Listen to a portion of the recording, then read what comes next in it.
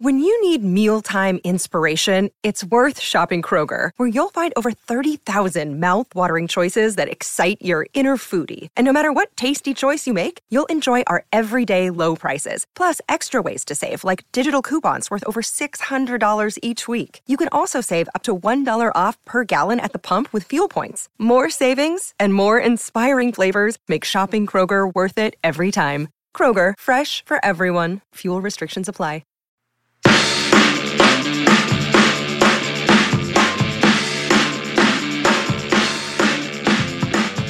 Hello, everybody, and welcome to the episode 35 of Season 1 of DNVR Nuggets Serbian Corner.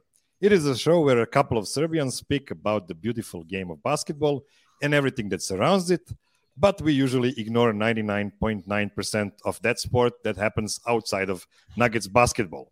However, this week I am not joined by my usual co-host Voja Medic, who is on a deserved vacation from me. So I've used that opportunity to call again one of my favorite general NBA podcasters and my number one favorite NBA jokes Twitter follow.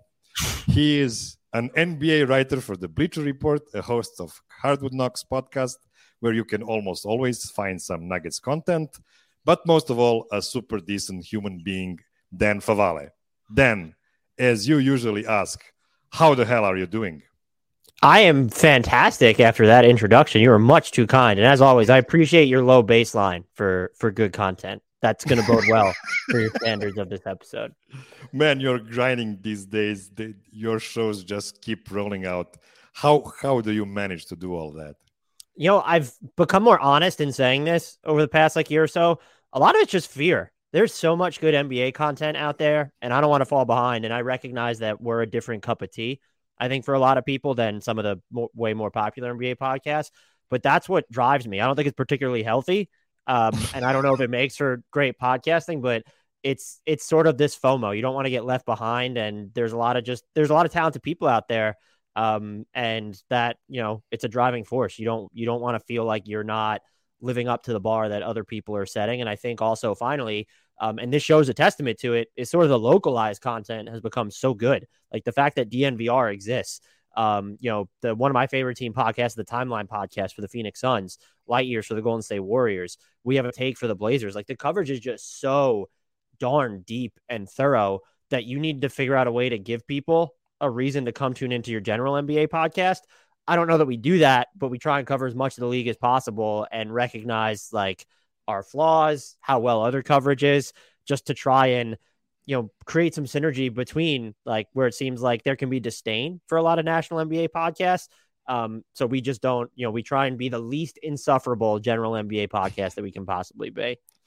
Yes, and the best thing about it, you hate all the teams in the NBA equally, so that makes you unbiased, right? Yep, they all suck. and you don't watch any games at all, right? I've never watched a single NBA game in my entire life, especially not a Nuggets game. I didn't even know there was a team in Denver until you asked me to come on the show like last year or something. So, okay.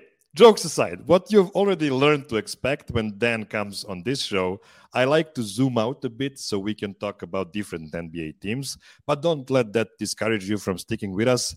I'm going to force Dan to speak about the Nuggets and their place in the Western Conference hierarchy from his outside perspective for a good chunk of time.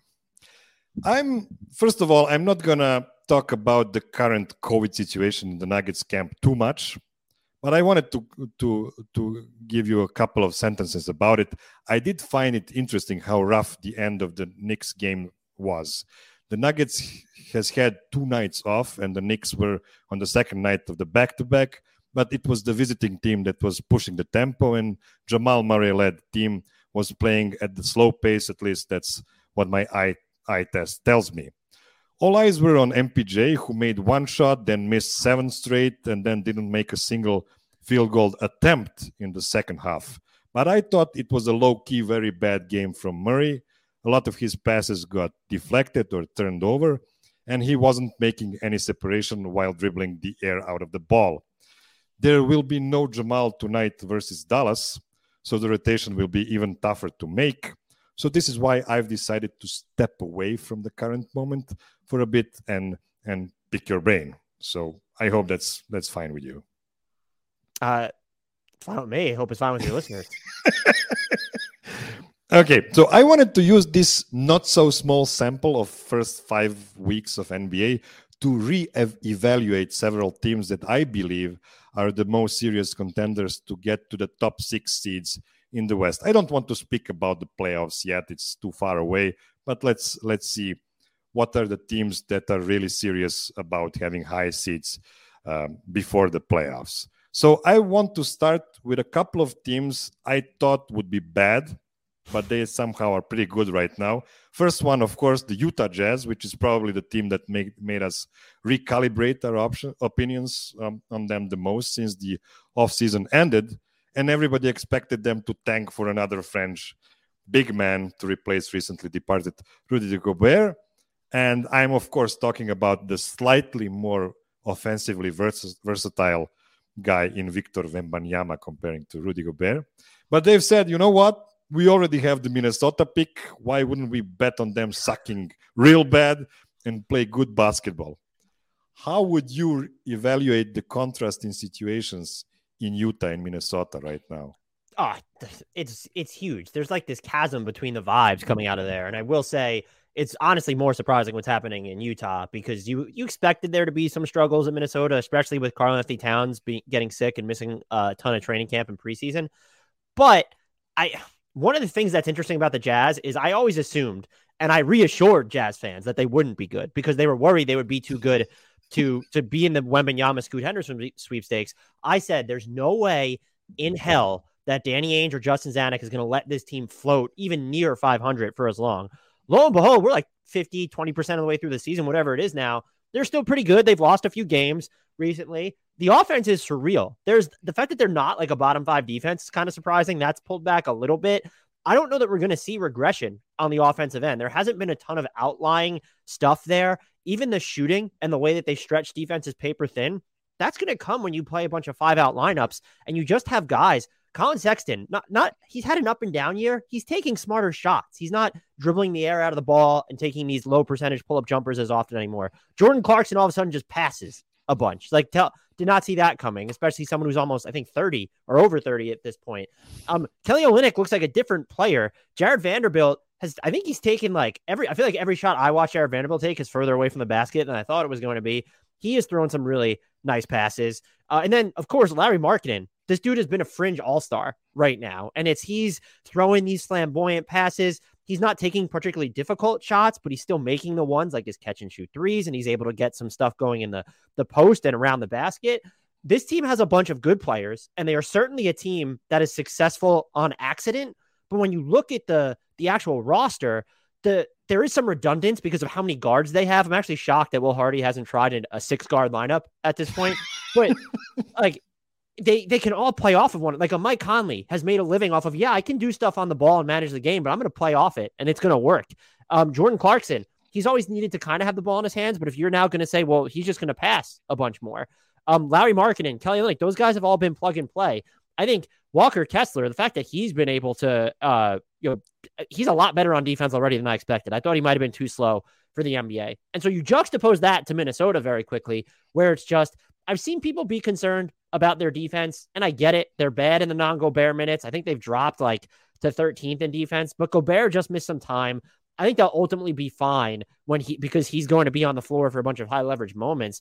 The offense has been more concerning for me than anything. And I mean, I guess on top of that is just the mood in Minnesota where Cat is like a voyeur when it comes to Anthony Edwards' diet. And Anthony Edwards is out here talking about how he needs more space to operate. But then I think Rob Mahoney, the Ringer, wrote about how Minnesota talked to him and Towns about the Gobert trade. And so if Anthony Edwards had concerns about the space, that would have been the time to bring it up. So I think this team just needs a little bit more time to gel, but I have real questions on the offensive end where it's like, why isn't Jaden McDaniels taking more threes? You need him to do that because you already can't play Kyle Anderson and Rudy Gobert together just because it doesn't make sense from a spacing perspective. You probably need better shooting from Jalen Noel. Can Austin Rivers or Bryn Forbes be more than breaking case of emergency? D'Angelo Russell needs to be a lot better as a shooter. I think Anthony Edwards will come around. He talks about not getting to the basket enough. People have made a big deal about his dunks. He's actually seen more regression in terms of volume and efficiency from the perimeter. And then Towns just needs to get I love Karl-Anthony Towns. I think he's one of the greatest offensive anomalies at his position we've ever seen. But he is just like, he can be clueless or totally disengaged on defense. And defensively, I'm concerned about, like, I've just seen some weird moments from guys you might expect to be better on defense, including Anthony Edwards. Jay McDaniels has had some just weird, off-ball lapses as well. So the concern levels for both teams are actually fairly high, because if you want Victor Wembanyama and you're a Utah Jazz fan, it's just not happening with your own pick. It's time to panic. Your pick might not be a lottery pick, but on the flip side, it's also maybe time to panic about the Timberwolves. They might have a lottery pick. The Kings are frisky. The Pelicans are I know we're going to get into all this, but just really quickly, the Pelicans, they've been fine and they'll probably get better as they're healthier. You have to imagine one of the Clippers or the Warriors is going to get better too. It's like, you don't have this margin for error where you can be eighth right now and it's okay. So to sum up my long-winded response, very concerned about Minnesota's offense, but I might give them another 2 weeks of patience before going full-blown panic.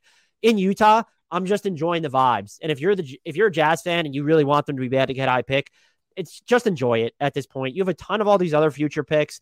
That's going to allow you to be in certain trade discussions you didn't know about. There will be other draft classes. And we're on a podcast that talks about a team in the Denver Nuggets where, I don't remember this exactly, but like after they traded Melo, that following season, they might have had one of the most random 50-plus win seasons in NBA history, and they still figured it out from there, even though they weren't a title contender. And so enjoy this play if you're a Jazz fan, because also, look, there's a chance that Danny Ainge just blows everything up still. Like, we can't put it past him to trade. I know people talk about Conley, they talk about Clarkson. It would not shock me if Larry Markkinen finishes this season on a different team, because that's kind of the cold, callous approach Ainge takes. But if you're a Jazz fan, the offense is for real. The vibes are for real. Enjoy this. Don't get pent up about lottery odds right now. Two things about these two teams. First, Lauri Markkanen. I love that story because I am just annoying everybody about my take about how European players need to be in a good position. I mean, it's not only European players. It's really all the players. If you're put in a bad position, you will not be able to show your talent. And now we are seeing what Laurie can really do, and I'm really happy for him. Having on the other hand, Jim Boylan at any point does count as being in a bad position. Yes. Yeah, I mean, it's like with Darko Milicic playing in Detroit for his rookie contract. He's just an 18-year-old boy who's just put into a championship team and gets no minutes, and of course doesn't develop, and then of course he's too young and he's irresponsible, yada yada, other things. Also, it's not only the things around him that was the problem, but on the other hand, you mentioned Karl-Anthony Towns, who is really an offensive anomaly. You know how much I love Nikola Jokic, and I love to show everybody what kind of crazy statistical anomaly he is.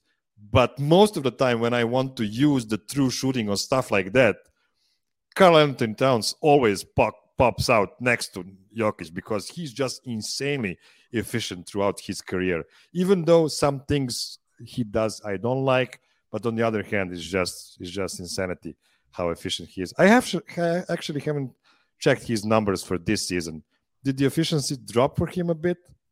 He's had some rough moments. I mean, he's averaging 22 points, shooting 36.9% from three. That's low from him. I will say I am shocked that he's only at 6 3-point attempts per game. I thought that number was going to be jacked up more towards 10 because of him playing next to Gobert. His overall efficiency, though, is fine. He's still shooting like 1,000,000,000,000% on twos. But he doesn't look, when you watch and I'm not, this, I say it on the pod all the time. You want like the really deep cut X's and O's shit, you're going to have to go somewhere else. I have to slow down the game too much to get it. But you watch Wolves offense and they have court at points, you have no idea what is going on because there's a lot of bystanders. It looks like some guys don't know where they're standing and they're like kind of awkward and moving slow or not moving at all. And so I think he suffered from that a lot. But paint me all shades of shocked that he is taking fewer than 6 3-point attempts per game.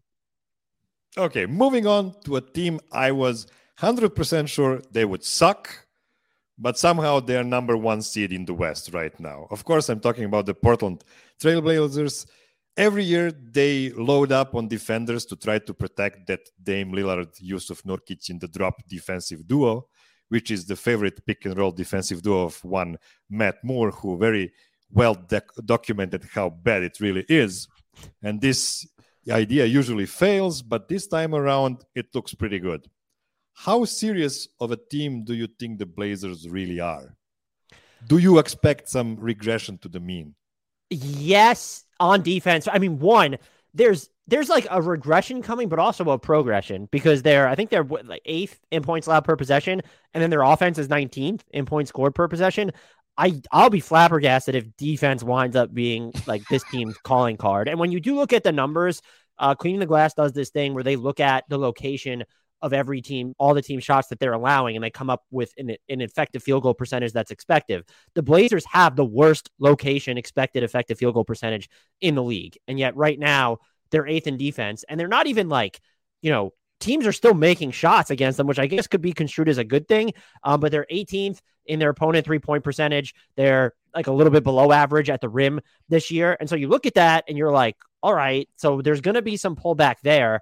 But they're going to get progression on offense. And I think what they've done this year, you mentioned they've tried to assemble defenders around Dame and Nurkic in the past. I think there's a lot of Blazers fans that would just say they haven't done a good enough job of doing that to this point. And they do have a lot of rangy defenders on this team with Josh Hart, Jeremy Grant. They've gotten some good small ball 5 minutes from Justice Winslow. Drew Eubanks has been really good for them in some playing time.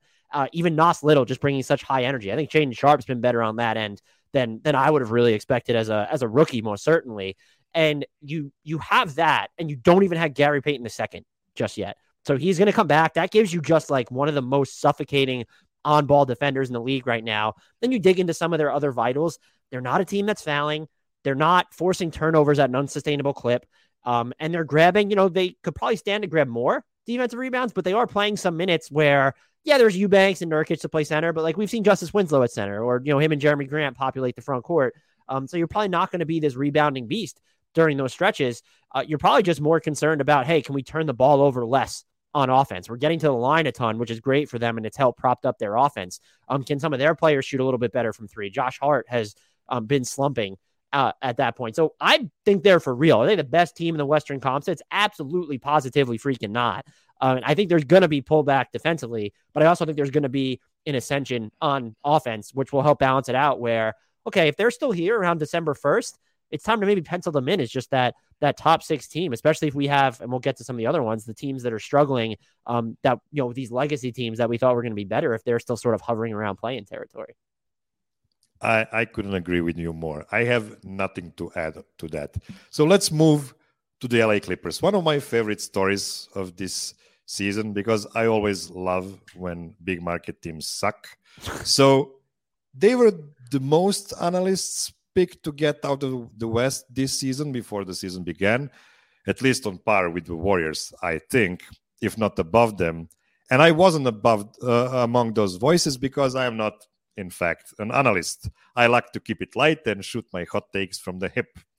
For me, Kawhi Leonard, who has played in 3 out of possible 16 games for the Clippers this season, is now in the same availability tier with Kyrie and Ben Simmons. And that is why I have the Clippers just half of step above the Jazz and Blazers. They're good, but not much better than last season. Am I wrong? No, I think the thing is like we have to, is Kawhi ever going to be on the court for an extended period of time? Because that could answer a lot of their questions. And I think I don't want to say quietly, they've been better than people think, sort of since the end of October, 7-3 over their last 10. They have the best defense in the league during that point, and that's very sustainable when you look at them. They're still bottom 5 in offense, and I think that's the bigger concern. You have some guys who are not shooting well from 3. Reggie Jackson's progressed a little bit. Norman Powell still just looks off at both ends of the court, and they do feel one creator sort of short. John Wall gives you the change in cadence, but how much can you rely on John Wall? He's already not going to play in both ends of back-to-backs, and yes, you have Paul George, but then you're supposed to have Kawhi, and you don't. And so it feels like this team might need another game manager. I know a lot of people are like, well, they need a big. And it's like, all right, I mean, maybe they have like a Zubac is killing it. He's had to cover up for a lot of stuff with some of these slower guys on the perimeter. So I get if there's sort of any concern there, but they're not like, yeah, okay, or do you want them to grab more offensive rebounds? They might be the worst offensive rebounding team in the league. They're 3rd in defensive rebounding rate over the last 10 games. Like to me, I don't look at them and say their defense that they need more size. And what is size going to really do for you on the offensive end? I look at this team as someone that needs a game manager, even more so than a Kawhi Leonard, just because he can do that. But we're at the point you just mentioned, his availability is just always up in the air. How many minutes can he play? How long is it going to be before he misses time again? And so I would just watch them as, I don't know how high grade they'll target, but they could be a Mike Conley team if he gets moved. They could be a former Nugget Monte Morris team if the Wizards really wake up to reality and decide to blow it up. So I think that's what this team needs most. And I think you could argue in favor of a consolidation trade regardless. Just they have so many wings. It's almost counterintuitive at this point. Everyone wants wings, but they just have so many. And so you look at it and it's like, okay, like maybe we should, we have Batum and we have Robert Covington, we have Amir Coffey, we have Marcus Morris Sr., Terrence Mann, and Paul George and Kawhi. Just feels like they're due, and Norman Powell, like they might just be due for some type of consolidation trade. Let me tell you, I wouldn't mind Nick Batum on the Nuggets if there is some interest for the trade. He's no longer on that albatross of a contract, so I'm guessing he would be a nice pickup for the Nuggets. Okay, let's move to the New Orleans Pelicans. You already mentioned them. For me, I don't know. I don't love them. I don't hate them. They're also kind of a analytics Twitter sweetheart at the beginning of the season. They've been playing really well at the beginning. And in Serbia, when you have nothing to say about something, you say it neither stinks nor it smells nice. And what is your odor gauge on the Pelicans so far? So my expectations for them were high. And I think, look, you mentioned the numbers. You look at them. It looks like they're one of the best teams in the league. 5th in offense. What are they? 6th in defense right now. They have a top 4 net rating. And I think you can make the case that relative to the hand they've been dealt, CJ McCollum's playing, shooting better now, but he was in a slump. Brandon Ingram missed some time with the concussion. Zion Williamson has missed time. To be above 500 here, that's an accomplishment. I actually still think there are concerns. There are definitely concerns with this team. And I think you look at the defensive end with Zion on the court, he is both tantalized and then terrified his own team with some of the decisions that he's made there. So like that is, they're still doing the thing where when he's off the court, especially, like they are able to get back in transition a little bit better, or at least defend well in transition. So I see like the concerns there with Zion, but I'm looking at this team and I'm like, they have stuff to figure out, especially when all 3 of their stars are on the floor, but they're just so good right now, getting impact minutes from Dyson Daniel. They are 12th in half court defense overall as well. I think you can be concerned, even though they're top 10 in half court efficiency right now. Like what happens when you sort of remove the offensive rebounding from the equation? I think some zone defenses have given them trouble. I'd like to see Zion, when he's healthy, run more pick and rolls, or just give him the ball and have him drive. That's the best way to bust up a zone if you're the Pelicans. Brandon Ingram and CJ McCollum are inherently going to not bail out, but they want to get to the mid-range. Like that's their inclination. So I'd like to see more of that.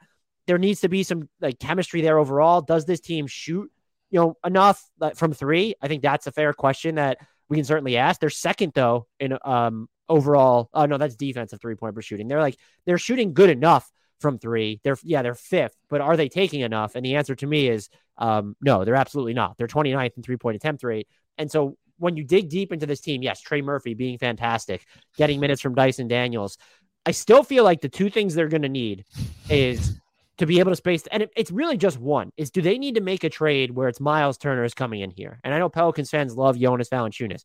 He's really good. They have Larry Nance Jr. as well. I think you need someone who plays next to Zion in the front court, who will bump up the 3-point volume for the entire team. It gives Zion more space, even more than he'll have with Larry Nance Jr.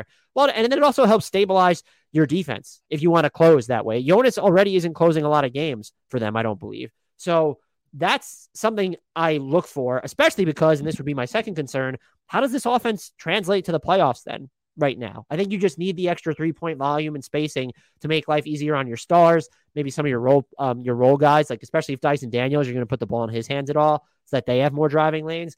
That's something I'd like to see them do, but I absolutely do believe, I think I picked them to win 50-plus games this year.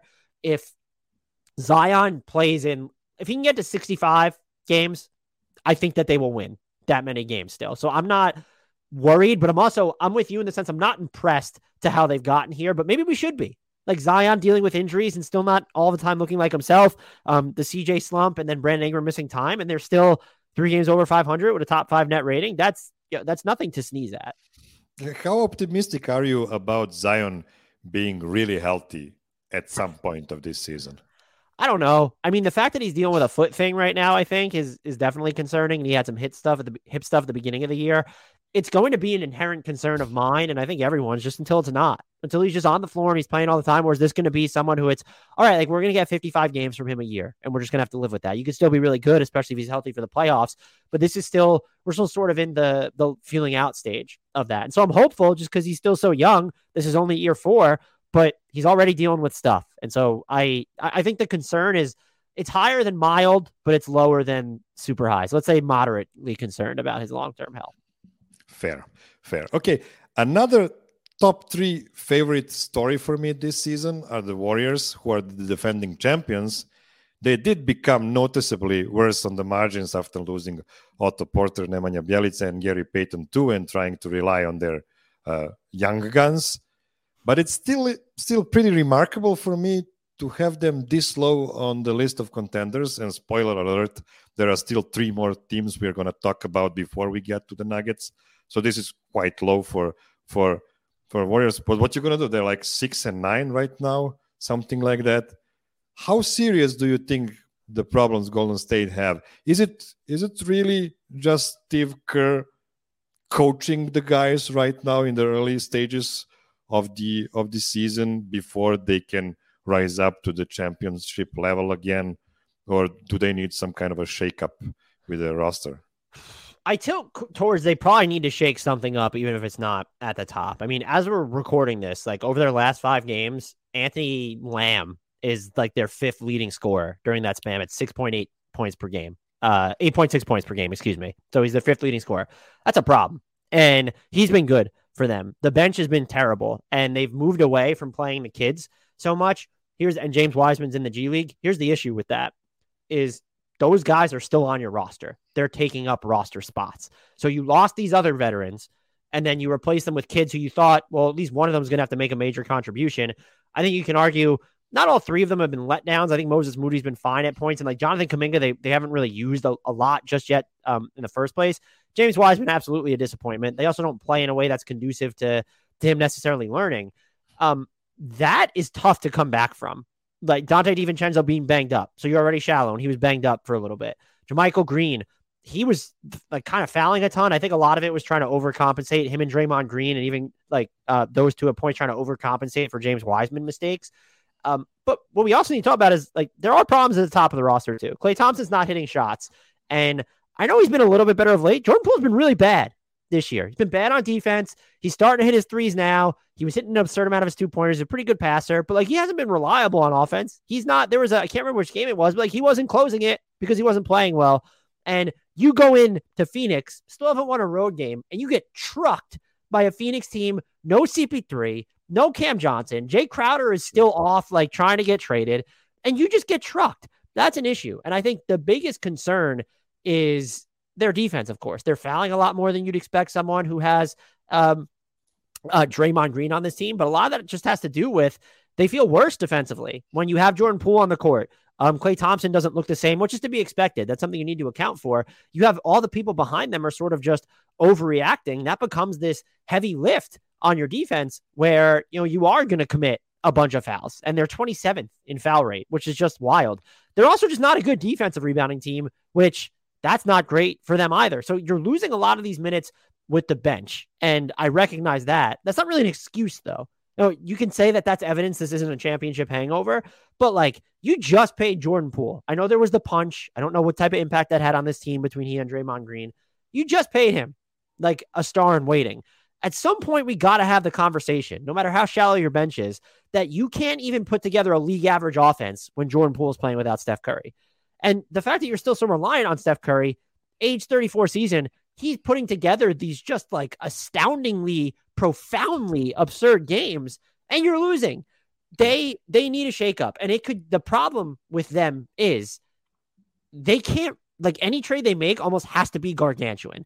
Their salary matching fodder, like, are you going to trade Clay or Draymond or Wiggins? Probably not. And so even if you do, though, you're getting rid of one of your core players. So it's like, oh, then we need to get someone good back.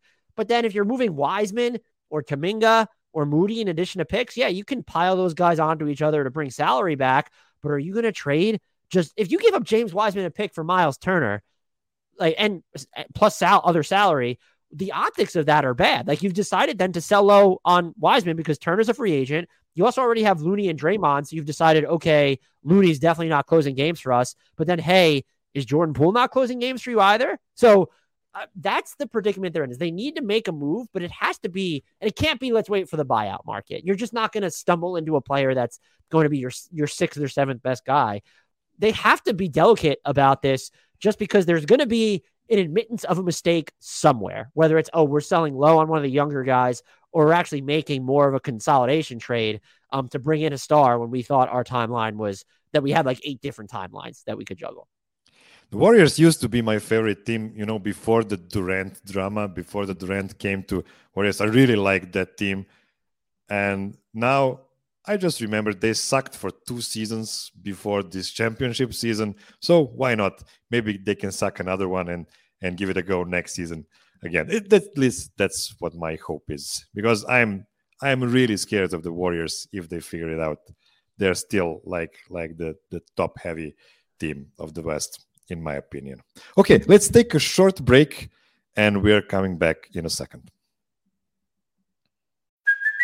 Hey, it's Kaylee Cuoco for Priceline. Ready to go to your happy place for a happy price? Well, why didn't you say so? Just download the Priceline app right now and save up to 60% on hotels. So whether it's Cousin Kevin's Kazoo Concert in Kansas City, go Kevin, or Becky's Bachelorette Bash in Bermuda, you never have to miss a trip ever again. So download the Priceline app today. Your savings are waiting. Go to your happy place for a happy price.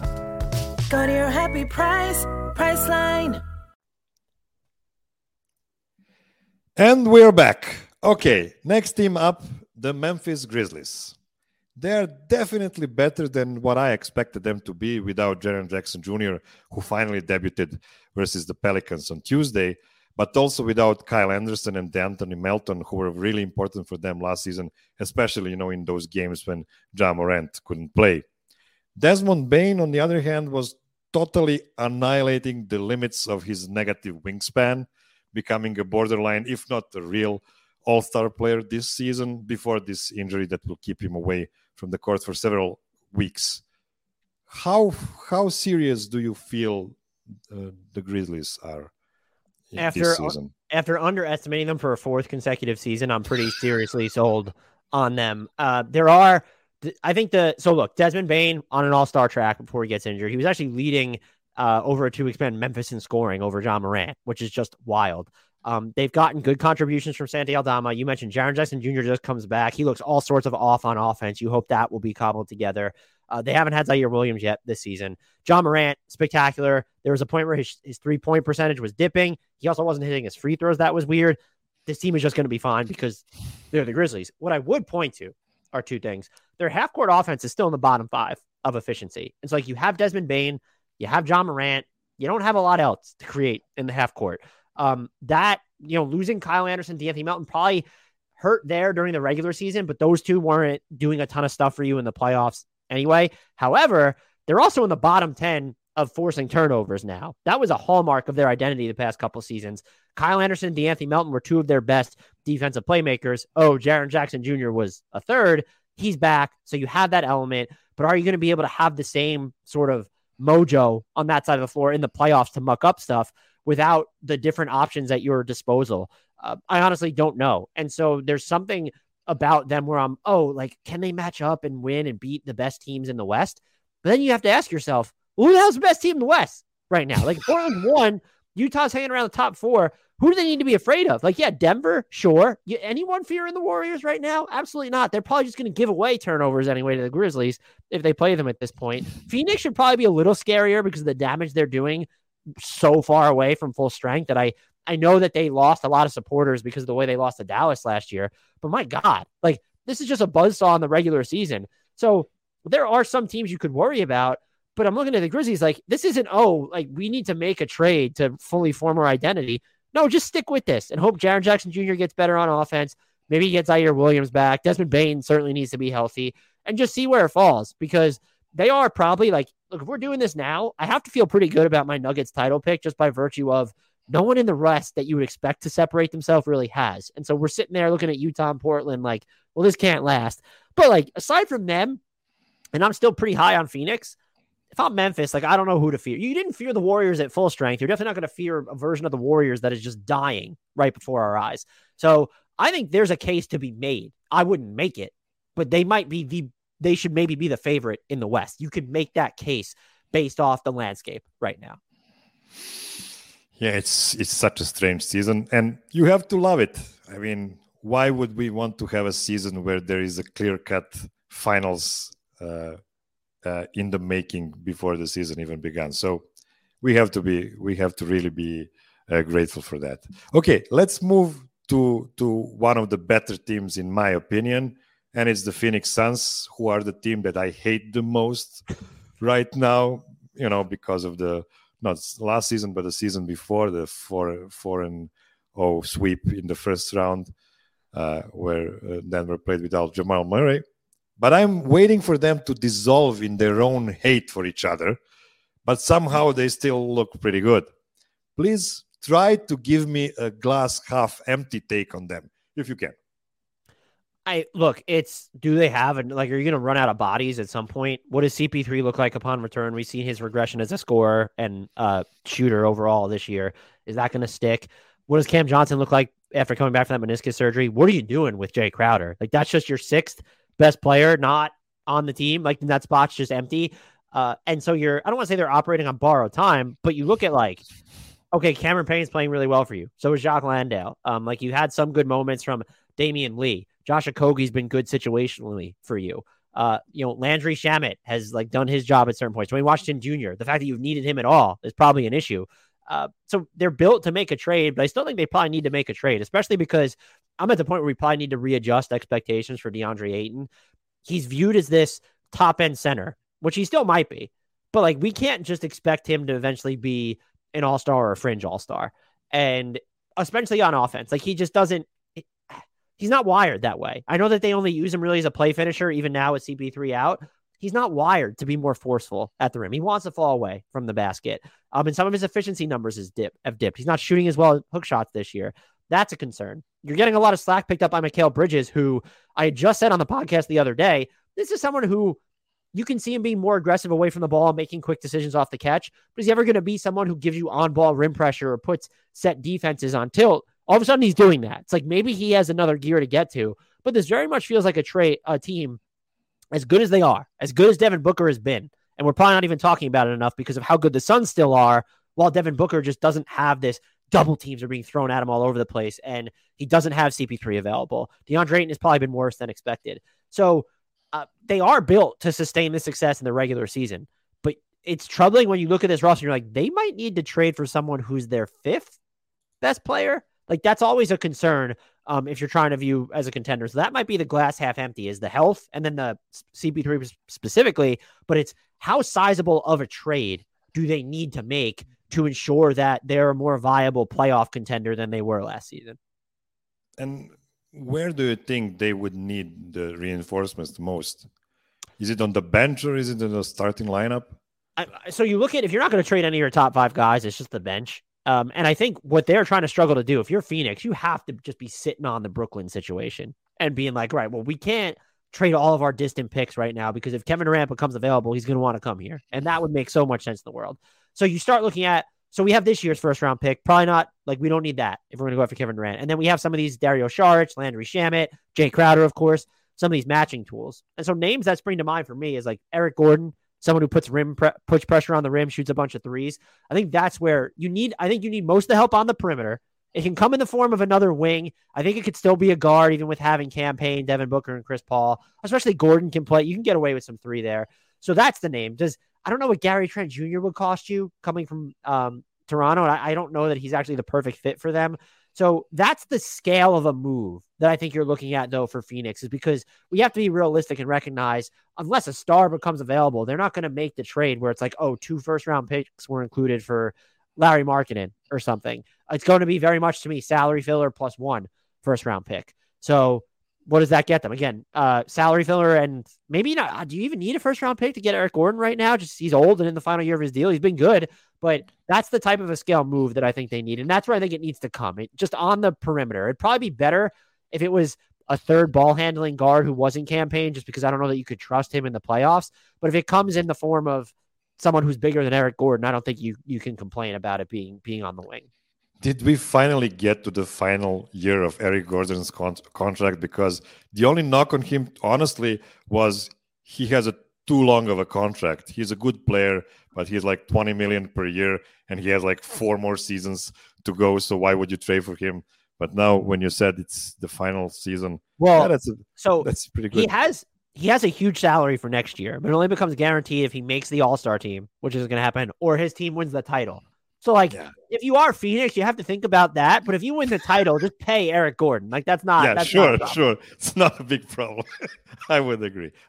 Okay, the Los Angeles Lakers are on the upswing.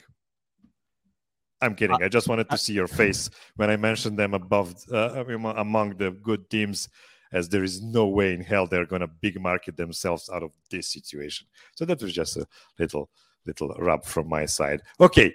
Last team I want to mention before we move to the Denver Nuggets, the team I'm irrationally high on is the Dallas Mavericks. The team most people were, and a lot of them still are low on, because they've lost their second best player in Jalen Brunson for nothing. But, Luka is still there. And I don't know, he is averaging 34, 8, and 8, even though he's somehow shooting even worse from the 3-point line than before. They're still only good enough to probably be around 6th seed or something like that before the playoffs. But man, I wouldn't be happy to meet Luka in the playoffs this season. I don't know. It's just a gut feeling I have. How do you feel about the Nuggets right now? The Mavericks right now. Look, at this point, maybe you want to face Luka in the playoffs because they're going to run him into the ground beforehand. And I don't know if he's going to be able to be Luka that we've seen in the playoffs previously. And that's just the issue with the Mavericks. I mean, some of the numbers, we talk about the analytics being weird on New Orleans. Dallas is all sorts of bizarre. This is a team that's 8-6, but has a top 10 net rating and a top 4 defense. And their offense is actually 15th. They just don't have enough guys who can create for themselves. I think we've seen a lot of players disappoint as complementary shooters. You have Tim Hardaway Jr. shooting under 34% from 3. Dorian Finney-Smith has been fine. Maxi Kleber and Reggie Bullock have mostly been cold. Signing JaVale McGee was one of the most dumbass decisions of the summer, by the way. We don't talk enough about that. That was a terrible contract. So the reason I believe in them because of Luka, but they need to diversify the way that they're attacking. And maybe that's, hey, look, you do have 2 other guys who can attack with the ball in their hands in Spencer Dinwiddie and Christian Wood. Can you get away with playing those 2 alongside Luka? Defensively, in my mind, absolutely not. However, and Dallas hasn't tried it enough to say, well, that's right. But in the minutes they've played, Dallas has been slaughtered on defense. But if you play Finney-Smith and then also Maxi Kleber, during was you at least have those 2 defenders on the court. Can you get away with it? That's the way to fix this internally. But until they lessen the dependence on Luka, and even if it's not moving him off the ball, it's just he doesn't have to work as hard to get his points, or he doesn't have to work as hard to get points for everyone else. This team feels like, yes, I don't want to meet them in the playoff because Luka's a top 5 player, but they also feel like a little bit of a paper tiger right now. And so what's interesting for them, a lot of people are going to say, well, they need to make a trade. And they really can't. They can, but their first available pick right now is in 2025.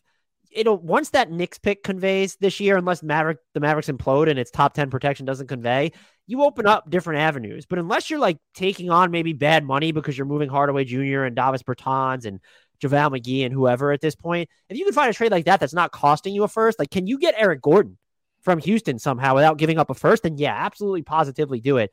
But this team needs another creator or some look, I don't want to belabor the Jalen Brunson point, and I do think he was good against the Jazz in the playoffs, but then he kind of struggled a little bit thereafter. I'm not saying it needed to be him. He was probably the bare minimum second best player you could have when your top player is Luka Doncic. You want to get someone who's better than that. It's not going to happen this season, and I don't think they can solve it internally. So can you make a mid-scale move, probably on the same scale that Phoenix needs to make? Then I'd be a lot more fearful of them. But I think you have to credit, look, Luka, over the past 2 weeks or something, his past 6 or 7 games, he's shooting 36% from 3 again. And so that's starting to climb a little bit back up. And the job he's doing in mid-high usage, it remains fantastic. And their defense, look, apparently last season wasn't a fluke there. There are reasons to like this team, but until you can sit, it's not even simplify life for Luka, or at least just be more diverse on offense. I can't trust them at the moment. Do you think Luka is happy with this kind of offense they're playing right now?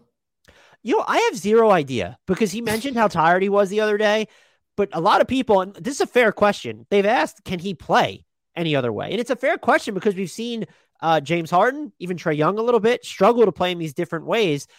I will counter with the Mavericks have not given Luka an opportunity to play any different way. So unless he's gone to management and said, if you re-sign Jalen Brunson or give me a second star, I'm going to be so unhappy because I need to have the ball in my hands and have an historic usage rate. It's on the Mavericks to get him a player that's going to change the way he plays. And I think we've seen enough, at least with him in the post and even just his size, more than Harden, more than Trae. You can use that guy as a screener if you wanted him to maybe roll to the basket or just do some things in that vein. I think he can play a different way. You just need to put a team around him that allows him to play a different way. Yeah, yesterday Adam Mares had Kirk Henderson from the Mavs Moneyball on the show here, and one of the things Kirk said is that the Nuggets literally have only Luka and Spencer Dinwiddie as guys that can actually dribble the ball, not facilitate, but actually dribble the ball. And that sounded like a really good joke, but when you think about it, it's not far from the truth. Depending on how you feel about Christian Wood, they might have 2.5 players who should be attacking off a dribble right now. Okay, let's now move to my beloved Denver Nuggets, who are in a strange position right now with Nikola Jokic, Jamal Murray, and I'm pretty sure Aaron Gordon in the health and safety protocols. Ignoring all the current COVID stuff that should be just a short-term problem, I want to talk about them in full strength, and luckily they should still be in full strength in maybe a week or something like that. So let's start with the obvious question. How do you feel about the state of Jamal Murray and Michael Porter Jr. compared to where you expected them to be this deep, or I guess this shallow into the season? I think they're both probably where I would have expected. Maybe I'm a little bit surprised that Michael Porter Jr. has looked so good on offense at that point, with his shooting. It's definitely pulled back a little bit over the past few games, but him shooting 41+% on three while still taking 7 attempts is a big deal. Jamal Murray not looking like his feel for the game is there as much when he's running pick and rolls, but I think we've just seen moments from both of them where they're going to be fine. And I think that will solve, at least with Jamal Murray and some of the Nuggets ball containment issues. I think that maybe solves some of the defensive issues they've had at points this season. I don't think either of them have blown me away this year relative to expectations, just because I know Michael Porter Jr. was shooting 8 trillion% in the from three at one point, but he's 6'10" and can shoot over anybody, and they're not asking him to hit these off the dribble looks. So that's not as oh my God.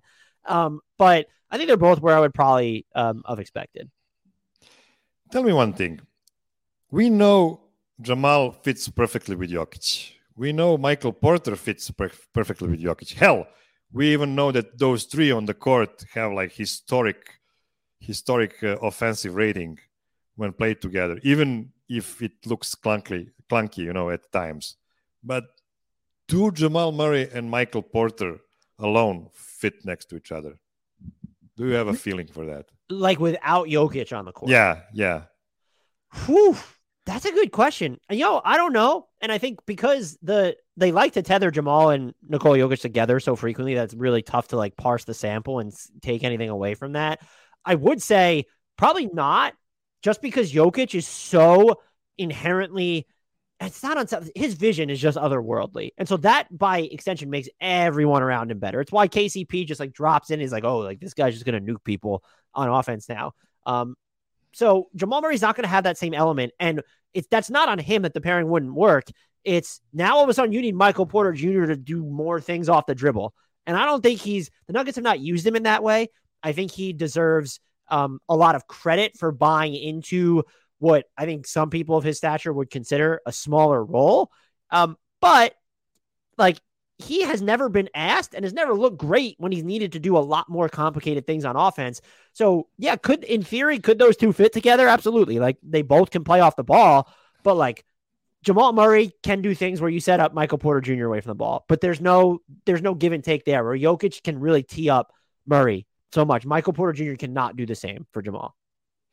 I was so intrigued about the last game against the Knicks. I wanted to see the synergy between those two, and everybody was saying, "Okay, look out! Here comes like 25 shots game from Michael Porter," and then he just finished with 8 shots and terrible field goal percentage. To be completely frank, he really was unlucky on the first couple of shots he missed, and then he just lost all confidence in other aspects of the game, really.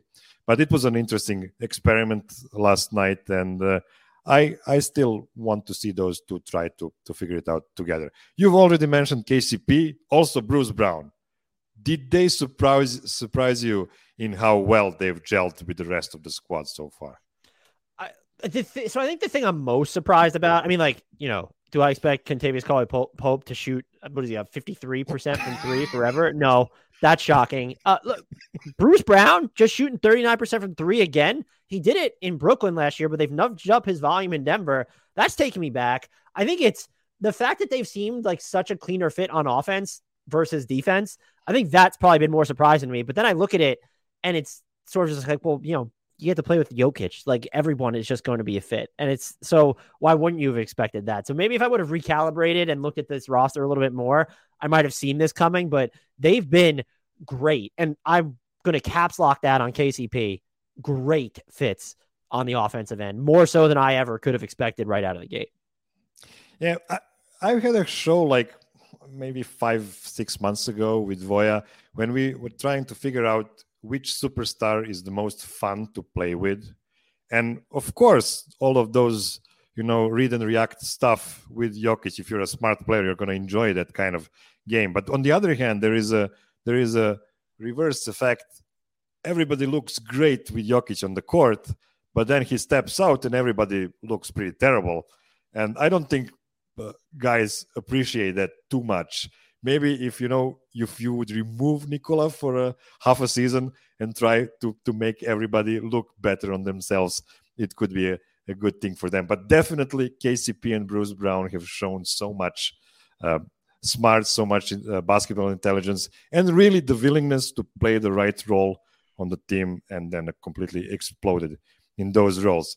And when we're speaking about Nikola, was he playing the most awesome game of 4D chess before he got into protocols, preserving energy while getting the most out of the teammates?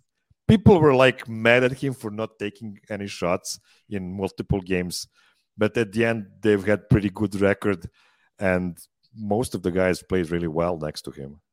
Yeah, I could see Nikola Jokic playing 4D chess, especially after the way the past 2 seasons unfolded, the workload he was shouldering. I still think like some of the threes he has passed up has actually aggravated me. But there's value when you know what you are and what your end game is, where the regular season matters. But like, what are we doing here? Like, you want to win a title. So like, let these other guys explore and let's see what, you know, Porter Jr. can do, setting up him and Jamal Murray, but also setting up Bruce Brown, Aaron Gordon, KCP, giving Bones Highland more agency over the offense when, you know, he's running these bench units. It does feel like, as stringent as I feel like Michael Malone can sometimes be, there's been a little bit more self-discovery by the Nuggets this year. And I think Nikola Jokic is kind of at the forefront of that, where you might have just phrased it like he was sort of just playing 4D chess when everyone else was playing tiddlywinks at this point, thinking that he needs to put up these monster numbers. This dude has his 2 MVP awards. We know he can be the best player on a great team, even that doesn't have a great supporting cast. Let's see if he can make others more comfortable in their own skin so that when the playoffs come around, one, not only is he maybe a little bit fresher than he's been, and he's still been really good in the playoffs, by the way, but not only is he just maybe a little bit fresher, but like this team knows more about itself when it comes to making adjustments.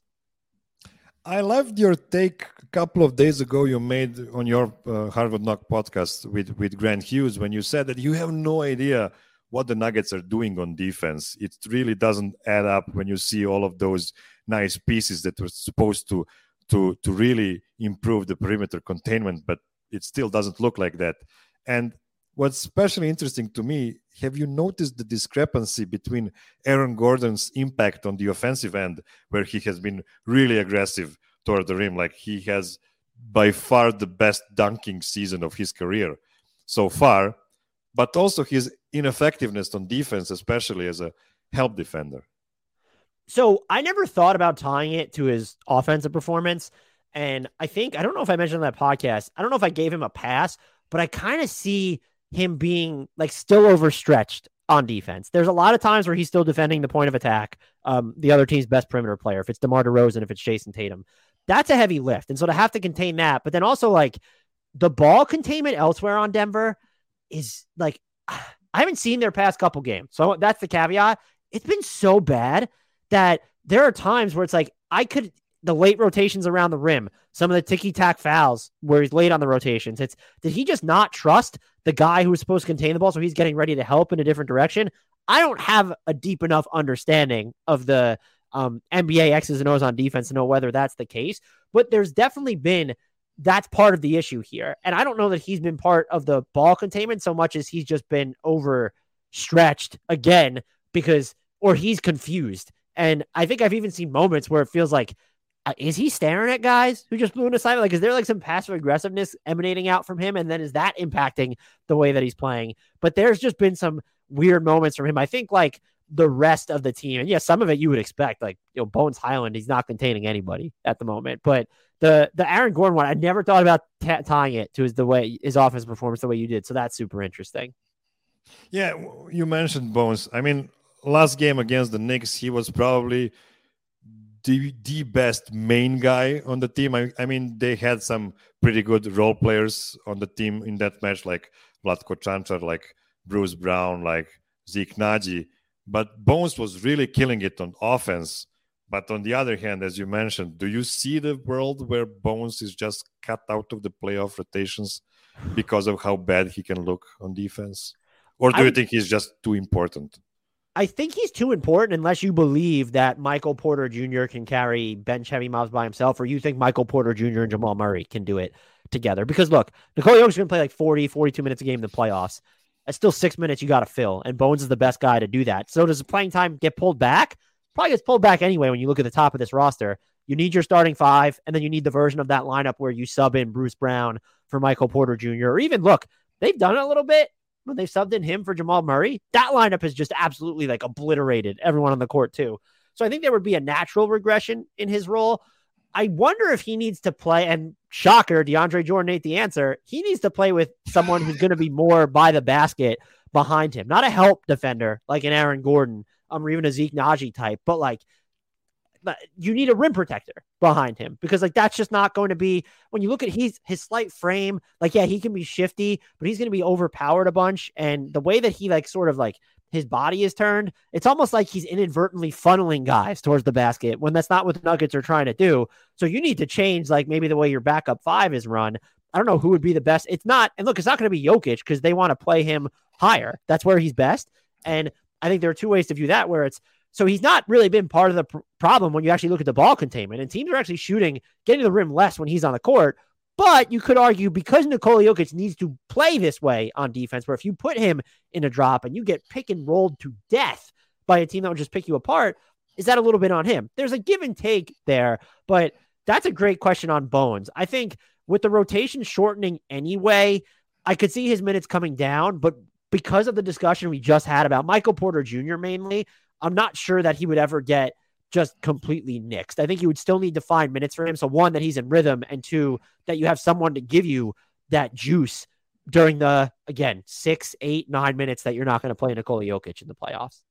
I just can't believe how much you trashed the guy Nuggets signed in the 4th second of the offseason in DeAndre Jordan. I mean, who tampers for DeAndre Jordan? Why are you tampering for him? I want to know, why are you tampering? Is he like the best locker room presence in the league? I have a random. I mean, they already have Vlatko for that, I'm guessing. So why?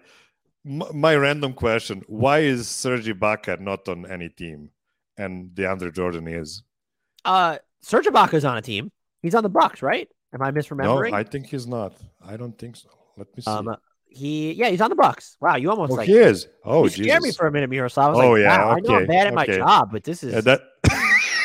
I actually that was thought a bad thing. I was like, I thought I just watched him play versus Cleveland. And now I was like, was that just Bobby Portis? And I had no idea what I was doing.